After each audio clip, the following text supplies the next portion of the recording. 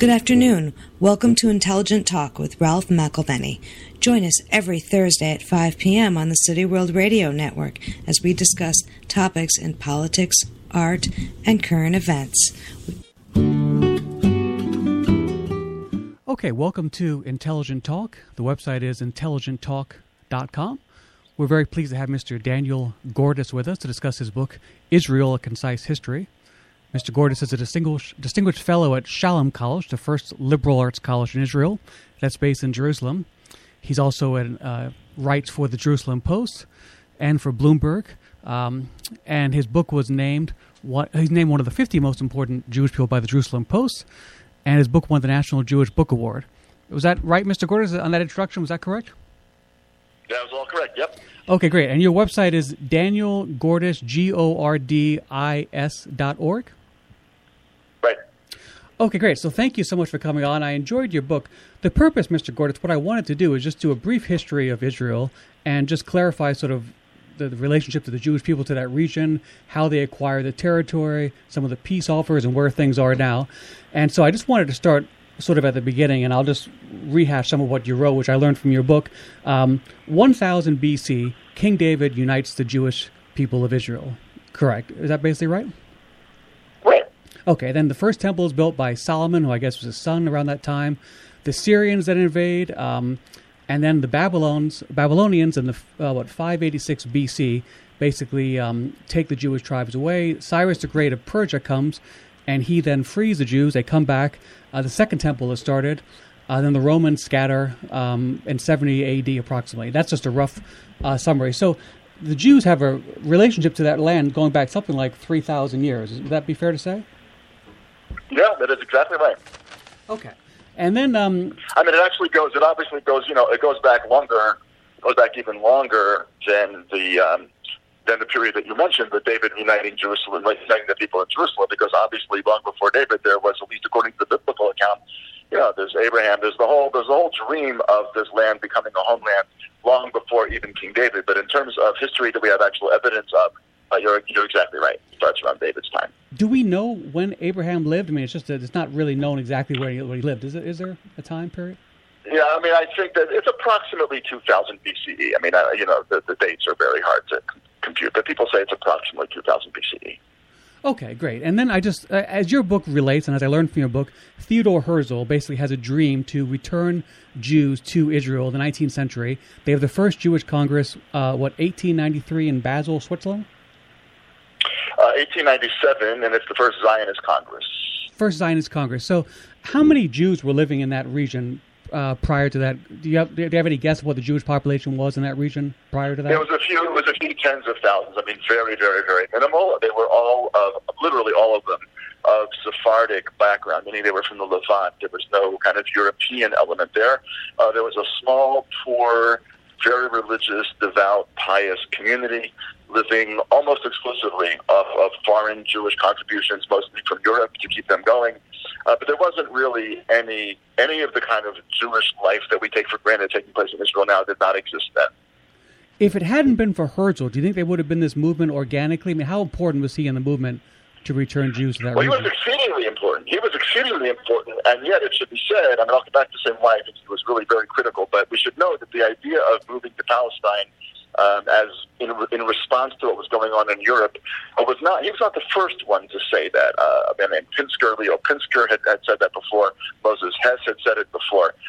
Now, the Jewish people, when those people wrote a couple of decades before Herzl, really weren't so ready to hear it. One of the reasons that Herzl's book did so well, his book called The Jewish State, which he published in 1896, was that Europe was really it was becoming more and more apparent that Europe was not going to remain a very hospitable place for the Jews to live. Now, obviously, nobody then had any idea what was going to happen in the middle of the 20th century. It was going to become much less hospitable, to put it mildly, than anybody in their wildest nightmares imagined. But by the time Herzl was writing towards the very, very end of the 19th century, there's already a sense that something in Europe is becoming very ominous. So, yes, Herzl's critical. His book called The Jewish State, which I just mentioned, really launches the Zionist movement. He worked feverishly. He wrote that book in 1896, and by 1904 he's dead. So there's really just a period of 8 years in which this single man writes the book. Then in response to some of his friends who think that the book has attracted so much attention that he should actually have a conference, launches the first Zionist Congress. The Zionist Congress is every year for a long time. Then they were interrupted by wars and so forth. But fundamentally, he does launch it. I mean, he is called to this very day kind of the prophetic voice who launched the state. His memory and his picture, hang in lots of places in Israel for good reason. This country is really his idea. And the Jews are being discriminated against, like for example, in Russia, they were confined to the Pale district of Russia, I believe. Is that right? Yeah, there's a place called the Pale of Settlement, where they were mostly confined to. But it's important to note, by the way, that Herzl's program got a tremendous amount of traction even in Western Europe, places like France, Germany, and so forth. Because even there, what was considered to be earlier an enlightenment and a kind of a rise of secularism in Western Europe and a sense of emancipation of people of all different sorts, the emancipation was not working out for Jews the way that people had thought that it would. In fact, some of the early Zionist leaders were people who had become, they'd been either socialist or communist or whatever they've been before, but they began to realize in the middle and late 19th century that the promise of equality for Jews in Europe was not being fulfilled, whether it was in France because of the Dreyfus trial and many other events surrounding that, or whether it was in Germany where Jews were increasingly excluded from the professions and so on and so forth. So you have one kind of discrimination against the Jews in Eastern Europe where you're correct, but they have to live in an area called the Pale of Settlement and so on and so forth. But even in Western Europe, where the Jew was theoretically at least much more liberated, much more emancipated, Jews recognized that Europe was not living up to its promise. So it's across the continent. Right. You talk about, I think, the Dreyfus case. There was a military man charged in France that was considered anti-Semitic. You have quotes from Kaiser Wilhelm, very anti-Semitic quotes. You also have quotes from General Patton, which shocked me, too, as someone who liked Patton. I was surprised that he made those comments. But anyway, if we just go down to World War I, the Ottoman Empire controls this region. There's obviously a major conflict between the great powers. The British launched what's called the Balfour, a white paper called the Balfour Declaration. Could you please explain what that was? Right. The Balfour Declaration is in 1917. And Lord Alfred Balfour, who had previously been Prime Minister but was at this point Foreign Minister, has been growing increasingly sympathetic to this idea that the Jews should have a state of their own. And in 1917, he issues this very, very brief letter, which he gives to Chaim Weizmann, who was leader of the Zionist movement in England at that point. And it basically said that His Majesty's government looks with favor on the creation in Palestine of a national home for the Jewish people. There's another sentence there, but that's the first and most important sentence. In other words, it's only 1917 is only 20 years after Herzl launches the Zionist movement in 1897.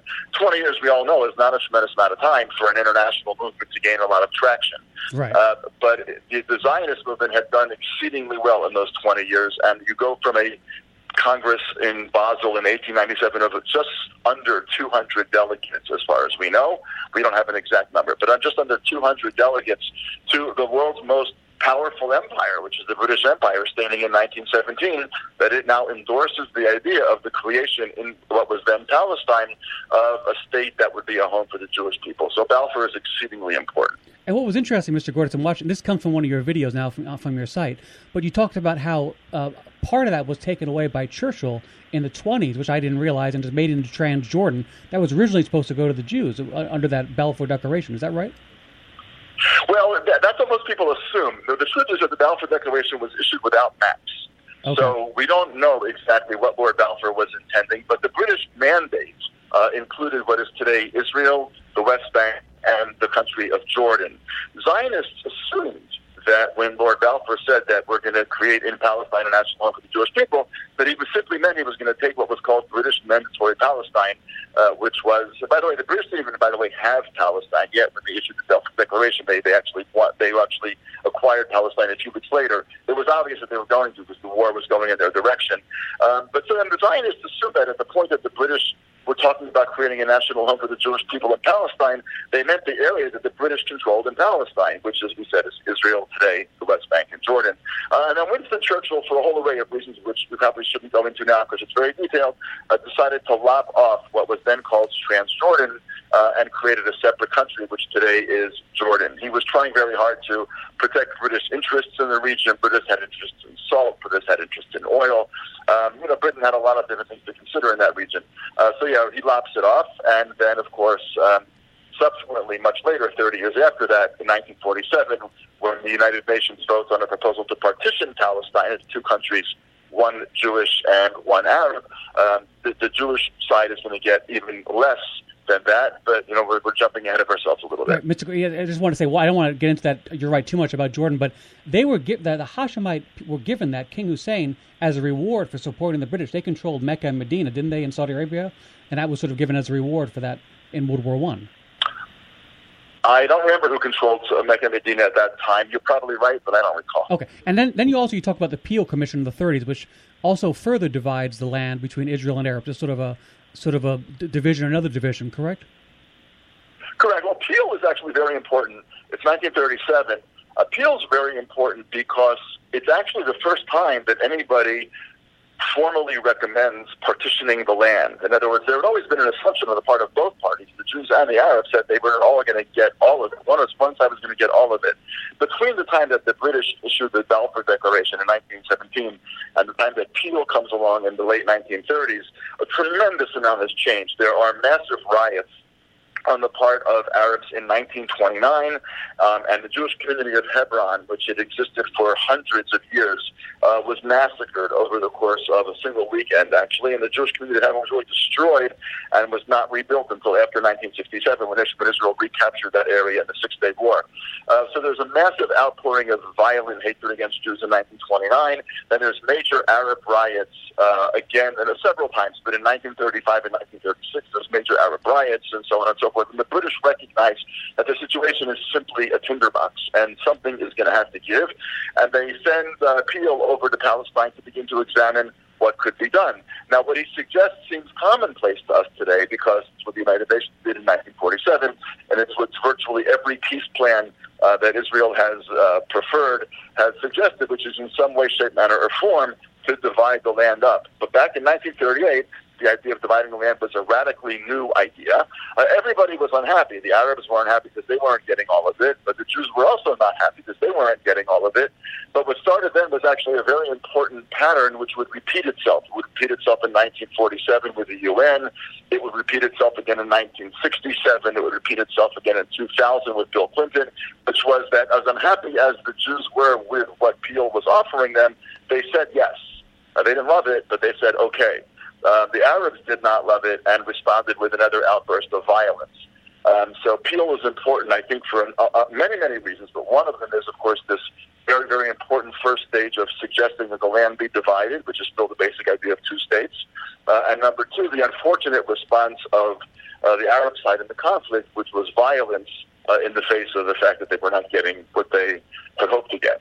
Okay, so Mr. Gordis, now I just want to take us, as you said, to the founding of the State of Israel. Obviously, World War II occurs, the Holocaust happens, 6 million Jews are killed, there's a lot of sympathy for the Jews, but the British are trying to restrict immigration into that area while they control it. The British leave, the UN divides the territory, the Israelis, the Jews, once again accept a partial division of the country. The surrounding Arab states invade Israel, they declare independence in 1948.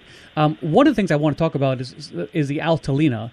Could you describe what that was and why that's important as far as having a state, this right to the idea of a state having monopoly on violence and what really Arafat did not do with Hamas and things like that? Sure. So the Altalena takes place in 1948. Altalena is actually an Italian word which means seesaw. But it was named that because Zev Jabotinsky, who was one of the important Zionist thinkers of the late 1800s and early 1900s, he actually used Altalena as his pen name in Italian newspapers, so it was kind of named for him. The Altalena was actually purchased by Jews in America, and then it went to Europe. It was a boat, and it went to Europe, and it was loaded up with some passengers, but mostly with arms. And it was purchased and funded and loaded up by one of the underground military groups that the Jews had during the British mandatory period called the Irgun.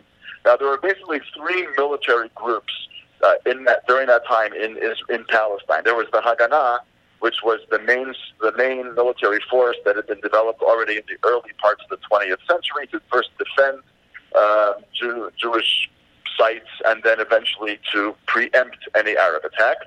And that becomes the backbone of the Israel Defense Forces once the country is founded. There's another underground group, which is run by Menachem Begin, who will eventually become Israel's prime minister, but at this point he's an underground figure. That's called the Irgun. And there's an even more radical group called the Lehi, which was run back then by Yitzhak Shamir, who also became eventually Israel's prime minister.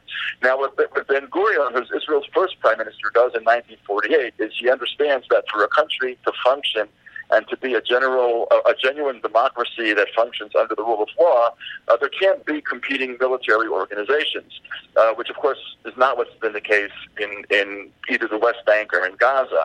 So if you've been following the news, even in recent weeks, you've seen that in Gaza, the Islamic Jihad can launch missiles at Israel, and then Hamas has to sort of say, well, it wasn't us, and so on and so forth. But they've allowed this kind of multiplicity of weaponized groups to continue.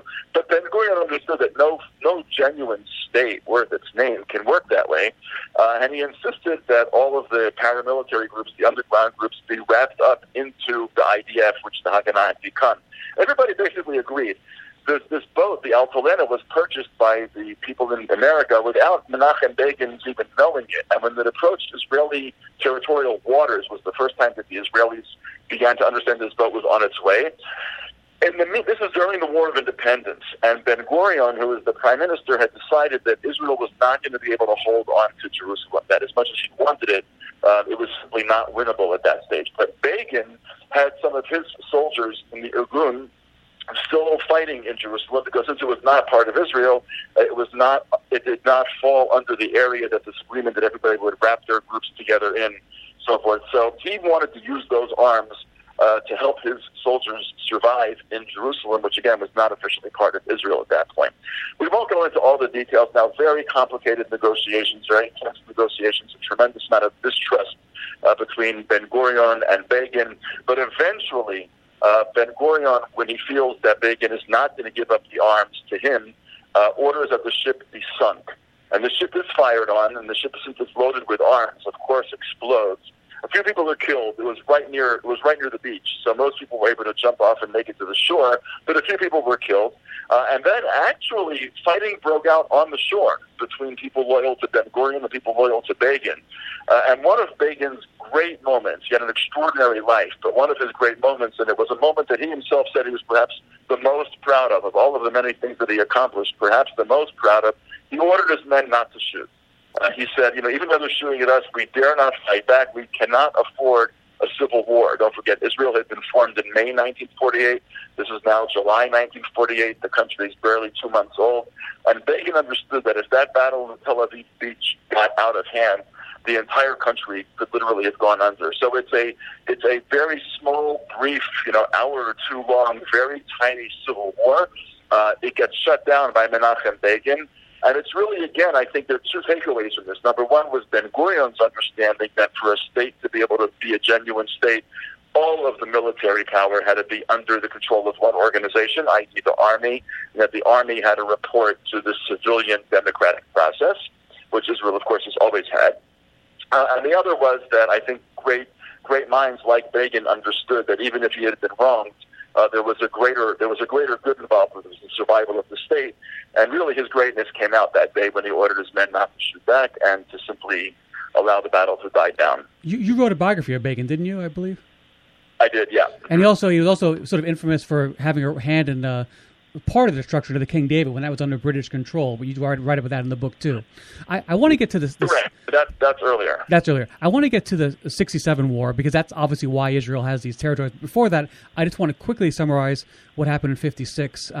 France, Israel, and England moved on the Suez Canal. The Straits of Tiran were also being blocked, and that was affecting Eilat, southern Israel. And at that time, Israel was forced to pull back. They gave back the Sinai, which they had taken, and also that sort of pushed Israel and France together, and it was France that helped to give Israel their nuclear technology, I believe, the Dimona, because of that interaction. And France also pledged that the Straits would be open from there on in, which, of course, was violated in 67. Is that a fair little quick summary? Right, yeah, that's a very good summary. Of course, in 67, when France was shown evidence that Israel wanted France to back them in 1967, and France refused to allow Israel to go to war. And Israel said, but you promised if the straits were closed, then we would have a right to go to war to protect our interests. And France said, yeah, well, that was then, this is now. It's just a different time. But yes, your summary is 100% correct. Okay, thanks. So now I want to get to the Six-Day War, 67, because that is the reason why Israel has these territories that are so controversial today. And what I didn't realize until I read your book is that Israel, they pre-attacked Egypt because Egypt was blockading those straits, and also they were making very bellicose sounds about attacking Israel. What I didn't realize is that they waited so long, I guess under Prime Minister Levi Eshkol, there was fears of a coup in Israel because they was like, well, we're letting this danger grow, this cancer, and we really have to attack it. But Israel really waited quite a bit before attacking, didn't they?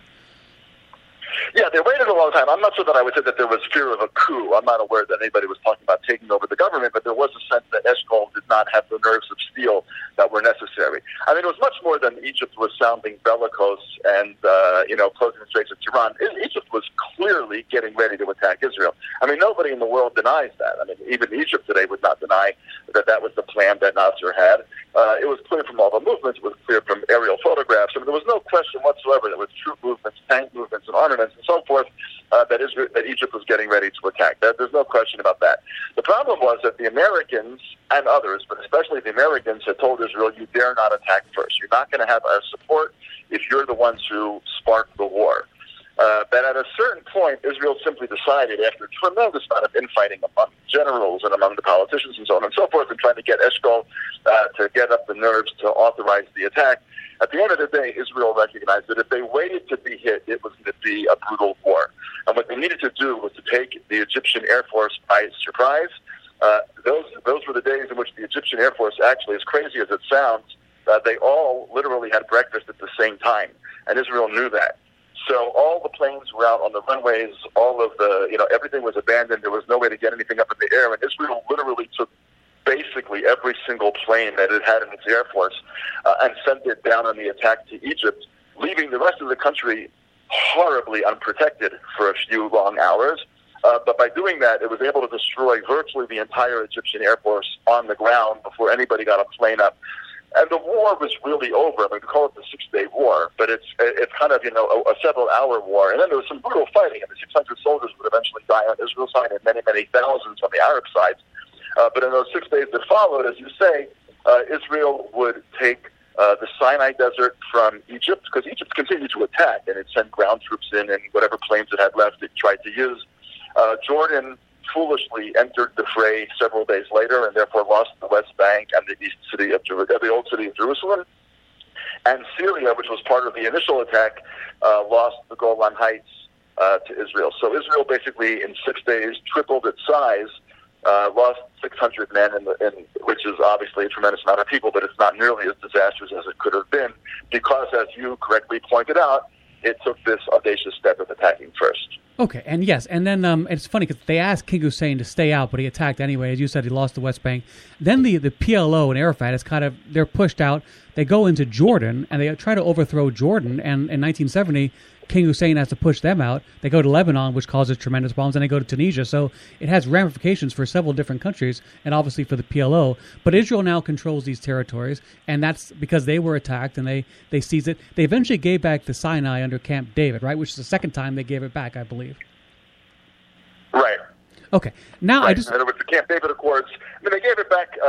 They gave it back as part of a peace deal with Egypt. They gave it back the first time. They didn't get anything out of it. They captured it in '56, and the Americans said that they had to give it back. Israel wouldn't get anything for it, right, except for some bland, promises of support down the road. But 77, when Begin is elected, and then the negotiations to follow into 78, and so on and so forth. This is an unbelievably dramatic turnaround in the Middle East.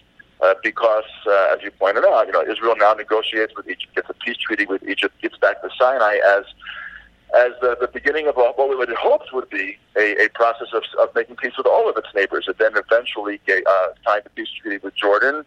And in 2000, when Ehud Barak was elected, or 1999, I guess it was, right? When 1999, when Ehud Barak is elected, he had also promised to make peace with the Palestinians and with the Syrians. Of course, tragically, neither of those two things happened, and you see what's happened in Syria, obviously. And, of course, the conflict with the Palestinians continues. Yes, and I just want to quickly get to the last major conflict, which is basically 73, the Yom Kippur War. Israel is attacked by Egypt and Syria. My question to you is, why do you think Egypt and Syria attacked Israel, knowing that Israel had nuclear weapons? And there was a book, Seymour Hersh wrote a book called The Samson Option, that said Israel was fairly close to using nuclear weapons. And Golda Meir said, we have a secret, we have no place else to go, which obviously they fought tenaciously and they pushed them back. But why would they attack Israel knowing they had nuclear weapons? Do you have any idea why they would do that? Yeah, it worked. I mean, they attacked them for exactly the reasons they wanted. Anwar Sadat understood that he had to hit Israel. He did not need to capture, he did not need to destroy Israel. Now, everybody thinks that what Israel and what Egypt and Syria were trying to do in 73 was destroy Israel. They knew they couldn't do that. I mean, as you pointed out, Israel had nuclear weapons. Israel was not going to go down. But Israel could be very, very badly battered without using nuclear weapons, because nuclear weapons is obviously a horrendous last resort, which may not save you. It just means you're not going down alone. Right. But what Saddam understood was, he was a very smart guy in his own way, and he understood that he just simply needed to batter Israel hard enough that it might actually open up the cracks of Israelis being willing to think anew. There were apparently, we don't know this for sure, but it appears fairly likely that there were some overtures, some of them mediated, some of them direct, by Egypt to Israel, trying to negotiate post-67, for Israel to make some accommodation to Egypt and return the Sinai Desert, the Sinai Peninsula. But Israel was in no mood to negotiate. There was a sense of invincibility and invulnerability on the part of Israelis, a foolish sense, but there was that sense. And they had a sense, we can hold on to this as long as we want. We'll negotiate with you at our own time, at our own pleasure, and you can't come begging to us now, having attacked us. But of course, what 73 did, even though Israel was able to get back to the same borders from which it started the fight, despite its initial losses, in that war, Israel lost 3,000 men, or 2,700 men. It was a devastating war for Israel, and it left Israel shocked and shattered. Some would argue to this very day, and that worked for Sadat. What it basically got Israel to do was, when he announced in front of the Egyptian parliament in 1977 that he was willing to negotiate with Israel, Israelis weren't quite so quick to turn him down. And in fact, Menachem Begin immediately invited him to come to Jerusalem, which he did. And then, of course, as you pointed out, Camp David begins, and over the course of time, the deal was worked out with Carter, trying to mediate, not terribly successfully. And Israel returns to Sinai and gets a peace with Egypt. It's important to point out, I think, that while many Israelis were dubious about this peace with Egypt, and while the Egyptian street to this very day is not exactly overwhelmed by a love for Israel, the peace is held. And in fact, when the latest flare-up came between Israel and Gaza just a few weeks ago, it was ironically Egypt who helped to negotiate the quiet. And in 2014, when there was a very serious war between Israel and Gaza, or Israel and Hamas, Egypt was actually helping to keep Hamas in place. I mean, Egypt was effectively on Israel's side in the war. So it turns out to have been a peace that has stuck to a shin and thick and thin. Not necessarily the Arab street has changed its view so much, but in terms of diplomatic and military cooperation, it's been a very successful arrangement. Okay, I want to get to the 2000 peace off with Israel. Maybe before that, I just want to say, you mentioned in your book the 1975 UN resolution that says Zionism is racism. And you basically say that's basically a metaphor for the anti-Semitism that exists in the world, that has always existed against Israel. I mean, would you say there's just tremendous hostility against Israel just for the sake of its existence? Would you say that? Yeah, I think that's right. I think Nikki Haley has been unbelievably successful in pointing that out in her role at the UN these days. Right. Okay.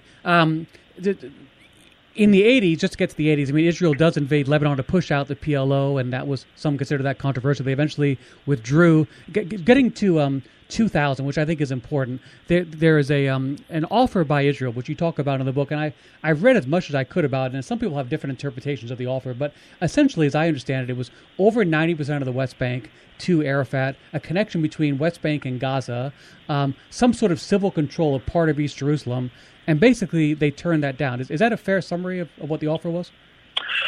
Well, it's one of the views. We really don't know. The public doesn't really know 100% what it was that Israel offered. What we do know from people like Ambassador Dennis Ross, who wrote a book called The Missing Piece, what we do know is that Israel made a magnanimous offer of some sort. Was it everything that it should have offered? Was it everything that Arafat wanted? Obviously not. But Israel made some major offer which would have moved towards Palestinian statehood in the West Bank, what the relationship, what the nature of the connection between Gaza and the West Bank would have been is not clear. People talked about a bridge, people talked about a tunnel, but it's not clear what was offered there. But it made a magnanimous offer. And unfortunately, the offer that Ehud Barak made to Arafat at Camp David once again was the importance of that offer was fundamentally that it called Arafat's bluff. This was a time when Arafat really could have seized the opportunity of Palestinian statehood. But instead, in September 2000, a few months after these negotiations collapsed, he unleashed what became called the Second Intifada, which lasted from 2000 to 2004 and was a period of tremendous blood loss bloodshedding on both sides. But 2000 is very important because Israel made a profound offer which would have allowed the Palestinians to have a state, and they didn't take it. And I think that that's part of what's been really forgotten as people talk about the Middle East these days. And again, 2000 is almost 20 years ago, so it's important to remember, for example, that today's college students, whether they're in the States or anywhere else, have no recollection of this. And if they're not students of history, they don't really remember that Israel made this magnanimous offer. They talk about Israel as an occupying power, and they talk about ending the occupation, which most Israelis, including myself, would like to be able to do. But they don't talk about the fact that Israel has made that offer and others, and that the Palestinians turned them down. So Arafat turned down that offer in 2000. After Arafat dies, Israel's Prime Minister Ehud Olmert makes some sort of offer to Abbas, and Abbas doesn't even come to the negotiating table to talk about it. 2000 is important for exactly the reasons that you mentioned. I think when you read your book, you get a sense that David Ben-Gurion was a practical person, and he would have accepted that offer probably, given the fact that, in war, territories change, and Israel is not going to be dislodged except through a peace negotiation. So he probably, if you could put Ben-Gurion in Arafat's position, it's likely he would have accepted the offer. Would you agree with that? Well, of course. In fact, he did accept that offer. He accepted the offer of the UN vote in 1947, which was much less territory than he thought Israel deserved, but he said yes. And ironically, the great irony of the war in 1947 through January 49 is that if the Arabs had not attacked Israel, the likelihood is that there would be no Jewish state today, because the Arab state that the UN created was overwhelmingly Arab. The Jewish state that the Arabs created, that the UN created, had a pretty sizable Arab minority in it. So demographically, it's not at all clear that the Jewish state would have remained Jewish, while it's 100% clear that the Arab state would have remained Arab.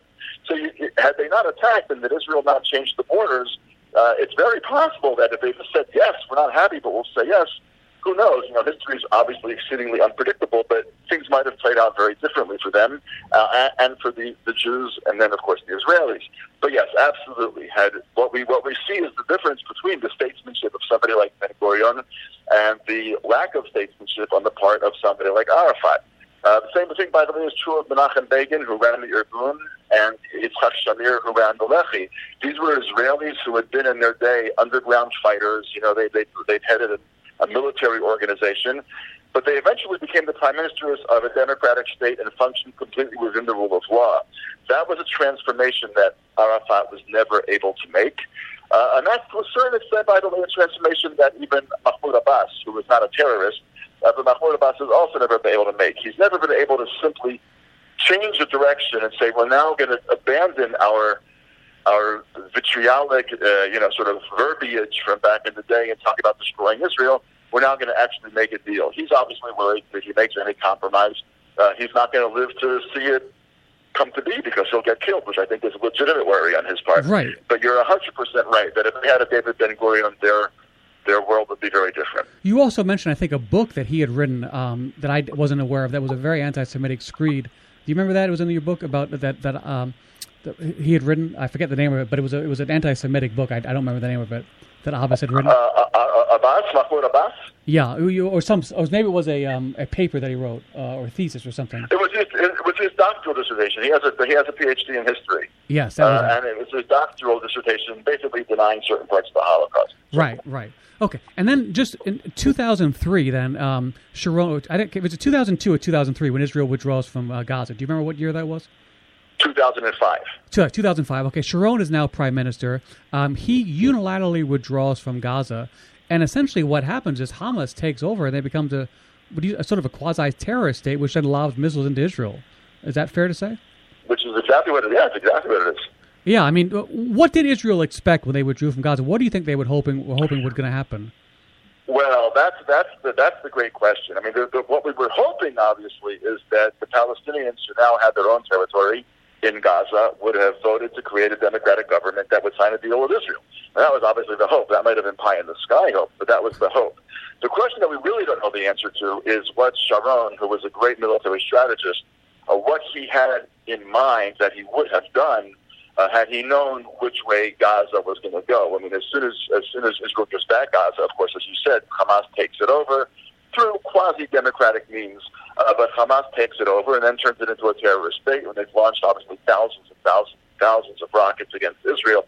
The question that nobody knows the answer to is if Sharon had not been felled by the stroke that ultimately killed him, what would he have done? Had he foreseen that possibility? And if he had foreseen that possibility, what did he plan to do?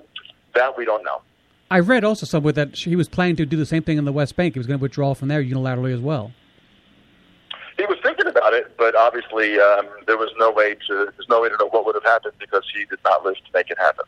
I heard Netanyahu recently say that actually it was an advantage that Israel was not given oil because they had to use their mines and create a high-tech industry, et cetera. And I think Israel has you mentioned in the book, the second highest number of NASDAQ listings in the United States. After the United States, right. Yeah, after the United States, it's got the most companies listed on the NASDAQ. Right, and rule of law, free press, et cetera. So by all accounts, a thriving democracy and a high per capita income and pretty strong economic growth, too, from essentially who was founded by Eastern European socialists, but it's sort of morphed into this capitalist country. It's changed a lot since then, yes. Right. Okay, well, Mr. Gordis, thank you so much for this quick summary. I just wanted to give people a basic, brief view of the history, and I appreciate you went through it very quickly, but I think we touched on most of the major points, and I very much appreciate... Well, you did a great job of summarizing it, so thank you for the opportunity. Well, thank you so much. I urge people to look at your book and obviously go to your website, and to get more information, they can hear more about it and learn more than we could have gotten in here. But thank you so much for your time, and have a good day. Oh, you as well. Take care. Bye-bye.